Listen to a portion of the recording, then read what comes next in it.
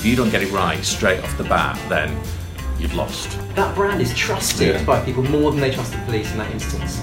The person you're speaking to needs to believe that you personally will make it better for them. Too often as brand marketers and communications people, we make things really complicated. They go all out to make sure that people are leaving happier than when they call. Hello and welcome to BBH Labs, a podcast about marketing. My name is Richard Cable, amongst other things, editor-at-large for BBH Labs, the research and development skunk works at creative agency BBH. Each episode, I'll be asking a different burning question about marketing and inviting interesting people with strong opinions to answer it. This episode, we're asking what marketing can learn from experts beyond advertising. This is the first in an occasional series we're tentatively calling Tom and John Go Outside, in which intrepid BBH London strategists Tom Roach and John Harrison go outside advertising to talk to experts from other fields and bring back fresh insights. This time out, they're going to the coalface of customer service to meet call centre workers, the undisputed experts in building instant rapport with even the most demanding of customers. Here's John and Tom with what they learned from listening to the listeners. Hello, I'm John Harrison. This is Tom Roach. So we visited a number of call centres around the UK, listened to calls, spoke to supervisors, and of course met with the call centre workers themselves. And we discovered so many things about their jobs and what they do, and so many things that have real relevance and parallels to what we do in the sort of world of brand communication. So we've got 5 themes, and John will start with the first one. Great.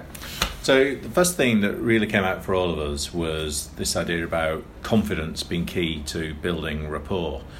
And there was a real parallel, we thought, because there's not a face-to-face relationship, which of course mirrors so much of our communication. So the tone of voice and the language that you use and the approach that you have is so key to how you forge that immediate relationship with the people that you're talking to. One of them was saying, you've got to own that call. In the first 10 seconds, that absolutely dictates the tone for the rest of the call. If you don't get it right straight off the bat, then you've lost. They're not interested. There's something about just showing confidence instantly like that just builds trust. If you go, I'm going to sort your problem out, everything we learn from these guys is that the response that you get from the public is one of just immediate relief that whatever they were calling about is going to be sorted, and they instantly trust you. It's funny because, and again, there's a guy I spoke to said, people expect a premium service. They expect and they want to talk to an expert, which was funny given, Michael Gove was wrong. People have not had enough of experts when it comes to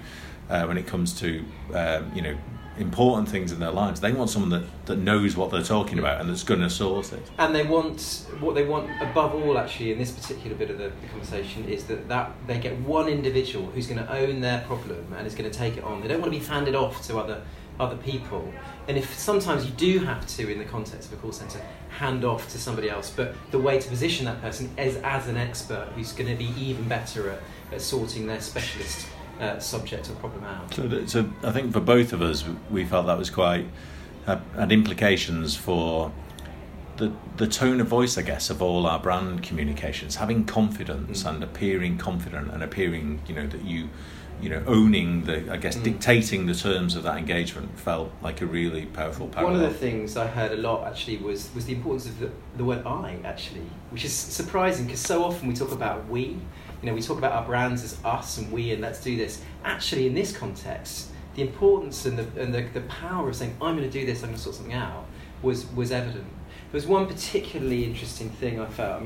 One of our clients we talked to are dealing with a lot of fraud issues, and actually this particular business is taking calls from people who are victims of crime, but aren't going to the police first. They're going to this business. 9 out of 10 of these calls they're getting in this particular part of this call centre are about fraud, and the people who are calling don't think to call the police, which I think is unbelievable. That brand is trusted by people more than they trust the police in that instance, which is remarkable. Absolutely.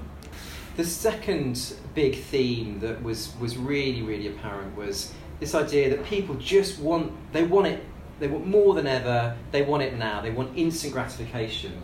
They have higher and higher expectations of what they're going to get from businesses, and they just need it. They need it sorted immediately.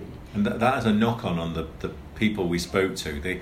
everyone that we spoke to was saying there's a really high staff turnover rate because constantly dealing with that level of expectation and the demands that are put on you is just bloody exhausting. And there was one guy I spoke to who'd been there 4.5 years, and he was this sort of almost mythical creature within the call centre. It's like, hey, bloody hell, he's lasted 4.5 years. That's amazing to still be able to do that. And what really struck me about him was, he was almost like this kind of yogic. He was so calm, and you could just tell that it didn't personally affect him. No matter how much he was speaking to people who were demanding things that he couldn't possibly do, he had this really measured tone, and I thought that was a really amazing way that he dealt with what must be pretty stressful. An interesting stat I heard was that they used to deal with calls. They used to pick up calls within 5 minutes, and now they're picking them up within 10 seconds. And that's the expectation of the British public, that the phone is going to be answered pretty much immediately. And I think it's advances in technology that are in many ways resetting people's expectations of how quickly things will be sorted. They're used to getting immediate delivery, immediate gratification from your Amazons of this world, and that even if you're not in that category, those expectations are resetting expectations of every other category. So you can't just look at your own business and your own brand and think, oh, we're okay, we can deal with these things at our own pace, or the pace that customers expect previously. Your expectations are being set by not only by competitors but by other businesses. Yeah, again, one of the people I spoke to talked about the Americanisation of culture, and actually when I probed on that a bit, he was talking about Amazon. He was talking about the expectation that it will just they'll click their fingers and it will be done there and then. So, John, do you want to put the third thing? Yeah, third thing was it was all about empathy and how actually empathy is about being on their side.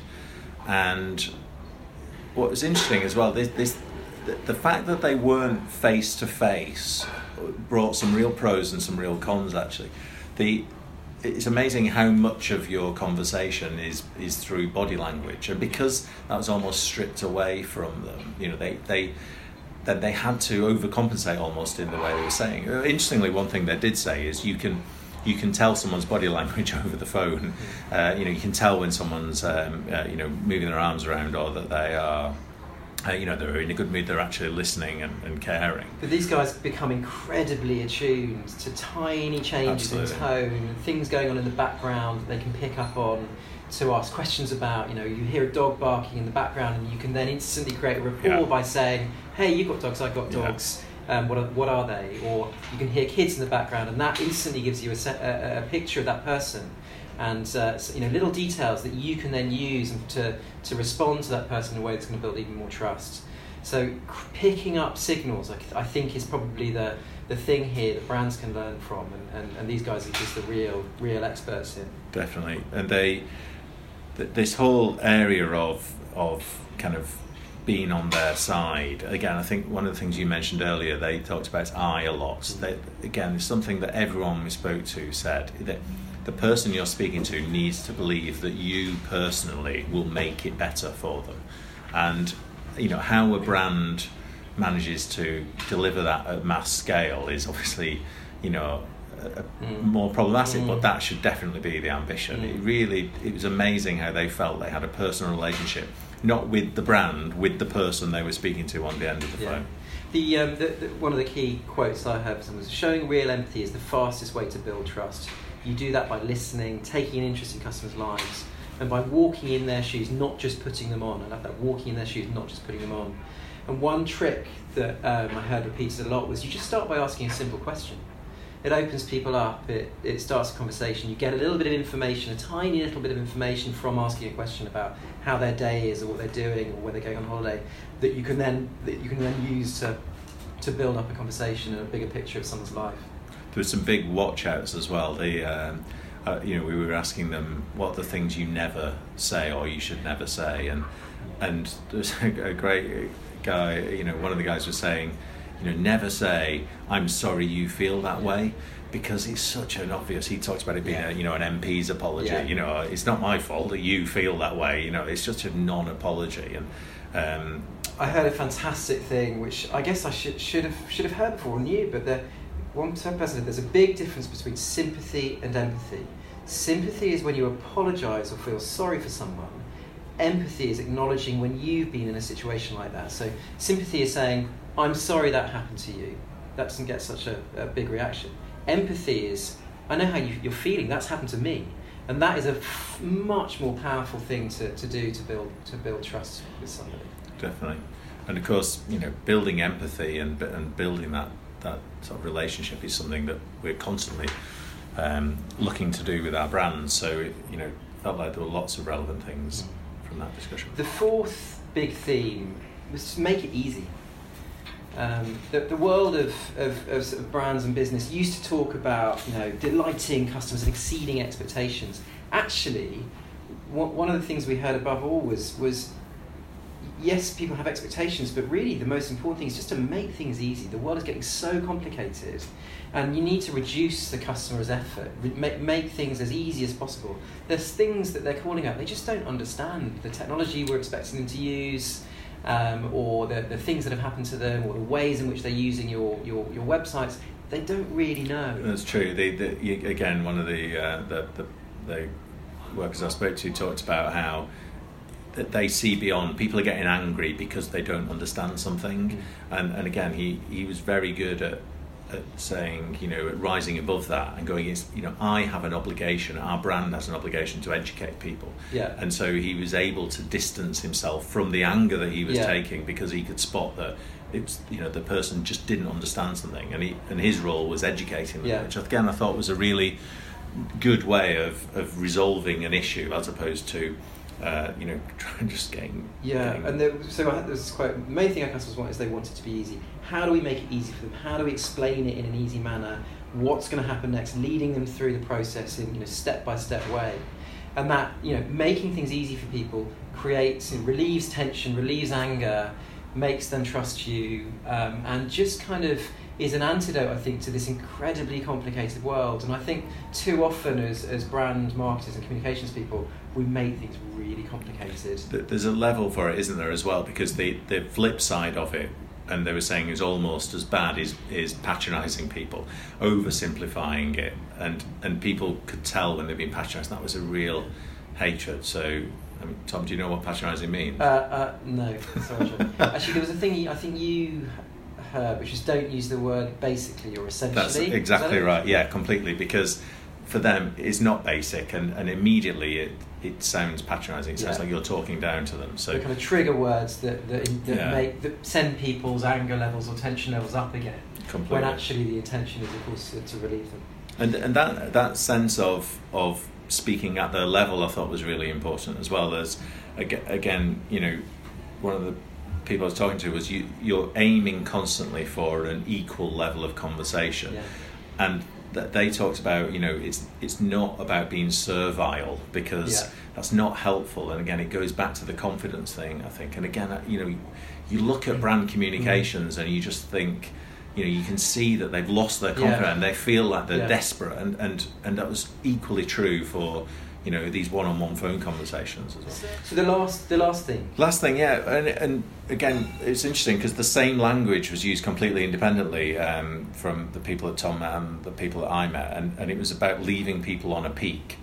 And in fact, they talked about the peak end rule. That's right. Which is a thing in advertising. It's a thing in ad testing. That's right. I genuinely got confused at one point and asked them how they leave people on a happy ending, and I got some very funny looks. But his peak ending is definitely the word, and again that felt very relevant to how how do we talk about how do you want people to feel after seeing or after sort of engaging with communications, and they go all out to make sure that people are leaving happier than when they called, and that felt like a really good principle and something that we sort of intuitively know for communications, but I don't think we asked that question enough. In fact, one of the places I went, they actually talked about the conversation cycle. It's the narrative structure of a conversation that you create with somebody, and you want it to end on a peak in the same way that a TV commercial might need to. And they said this, the peak end rule is what you're ideally doing at the end of a call in as authentic way as possible, so it's not scripted. You're trying to pick up on something personal to the customer. So what you do at the peak is you remind them of a nice little warm feeling Like it could be saying, "Oh, enjoy your holiday," and that leaves things on a high for people. Yeah, and again, I thought this was a really powerful phrase that more than one person just coincidentally used, which was the people want to feel like they matter. And I thought again that was a really powerful and just sort of intuitive way of talking about it. And so leaving people, and people were saying they specifically asked things like, "Is there anything else I can do for you?" Or even actually, do you now feel better after we've had this call? And if the answer's no, they go, "Okay, what else can I do?" Almost the cardinal sin is leaving people feeling that they put the phone down and go, "Well, that was a bloody waste of time, wasn't it?" So, but that really stuck with me. That idea that people just want to feel like they matter, and again, it threw lots of questions up about how do brands make sure that their consumers matter. And of course, leaving people on a high emotional kind of feeling is more likely to be remembered, and that brand experience is more likely to be remembered positively. So it's all so obviously got such strong parallels with the world of brand communication. So there you have it, 5 key themes: the importance of confidence in building rapport. Secondarily, people want more and they want it now. Thirdly, the importance of empathy. Fourthly, make it easy for people. And then the fifth and final theme was the PCAN, leave people on a positive emotional high. And that we sort of pulled those out because, again, they felt like they had sort of real parallels with our world of communications and brand experience, etc. We are desperately trying to engage and set up a rapport with people immediately, within a few seconds, to get their confidence, to make them believe, to build a connection.